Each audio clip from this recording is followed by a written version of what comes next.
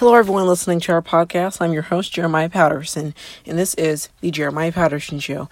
And welcome to our Monday news coverage / Veterans Day coverage. So here we are. We have some breaking news that was just reported from NBC News just a couple of minutes ago. It says, quote, Democrat Kyrsten Sinema wins Arizona Senate race after nail-biter against Martha McSally.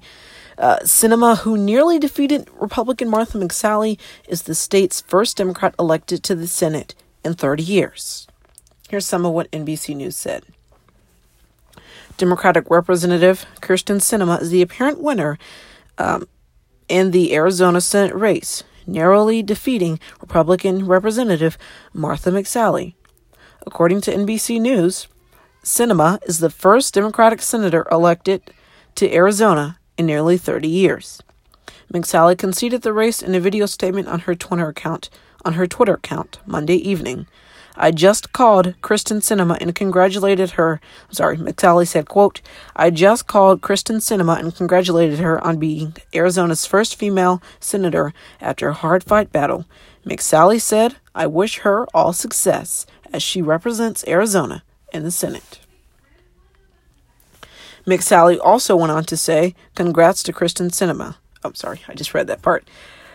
She also said the race, NBC News also said, the race had been too close to call on election night, and since then has been mirrored in a nail-biting process of counting outstanding mail-in ballots.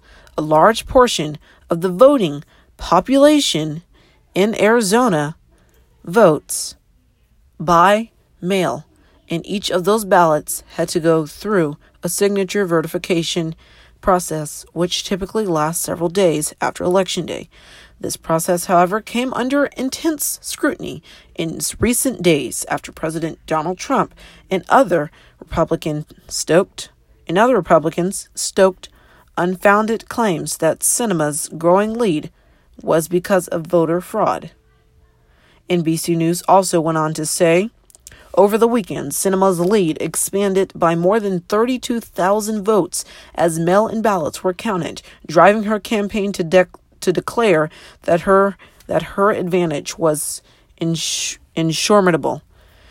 It also came after Arizona's Republicans won a lawsuit, a forced equity in how mail-in ballot signatures were being verified in each county.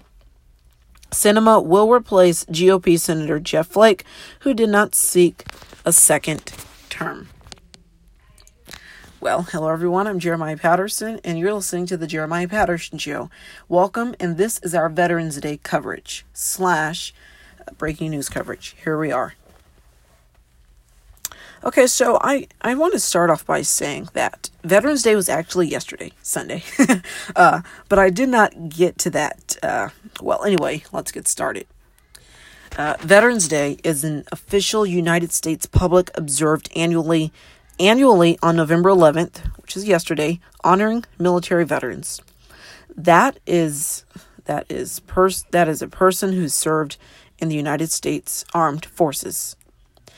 Dan Lipinski once said, on this day, Veterans Day, let us remember the service of veterans and let us renew our national promise to fulfill our scared obligations to our veterans and their families and who have sacrificed so much that we can live free. I want to give a moment of silence to honor those who fought in wars like Vietnam, World War I, World War II, those who fought in Afghanistan, Iraq, and Iran after 9/11, and many other wars. Let us give a moment of silence for those who risked their lives to fight for our great country.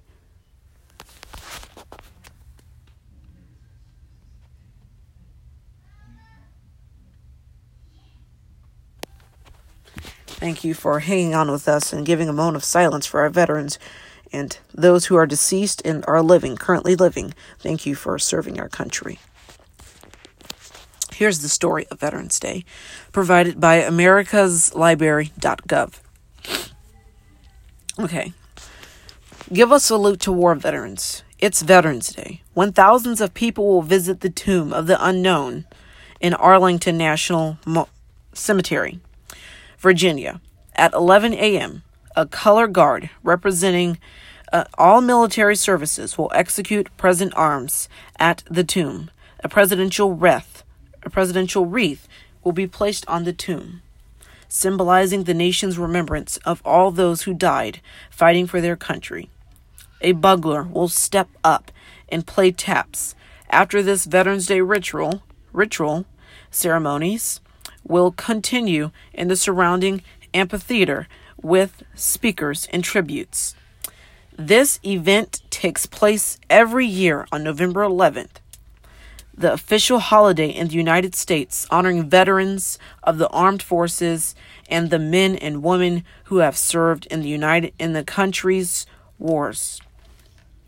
How do you observe Veterans Day?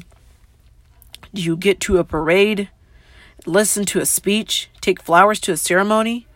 People do all things to commemorate this special holiday, which has been observed since 1919. That thought it had different name and slightly meaning back then. It was on November 11th, 1918, the 11th hour, the 11th month, and the 11th day, that Allied powers signed a ceasefire agreement, an armistice, with Germany at Rethenifelds, France, ending World War I. We'll be right back. Welcome back. I'm going to continue where I was. It was on November 11th, 1918, the 11th hour, the 11th month, the 11th day, that Allied powers signed a ceasefire agreement on armistice with Germany at Rethenifelds, France, ending World War I. Not only does the U.S. observe this day, Great Britain and France continued to recognize Armistice Day every year until World War II, when once again it was no time to be celebrating peace. World War I turned out to be the war to end all wars. If it had November 11th, it might still be called Armistice Day. After World War II, the day was designated for giving thanks to veterans of both world wars, and its name was changed to Veterans Day instead of Armistice Day. Starting in 1954, after the Korean War, the date was officially changed to honor service members of US wars in Canada. It is called Remembrance Day in Great Britain.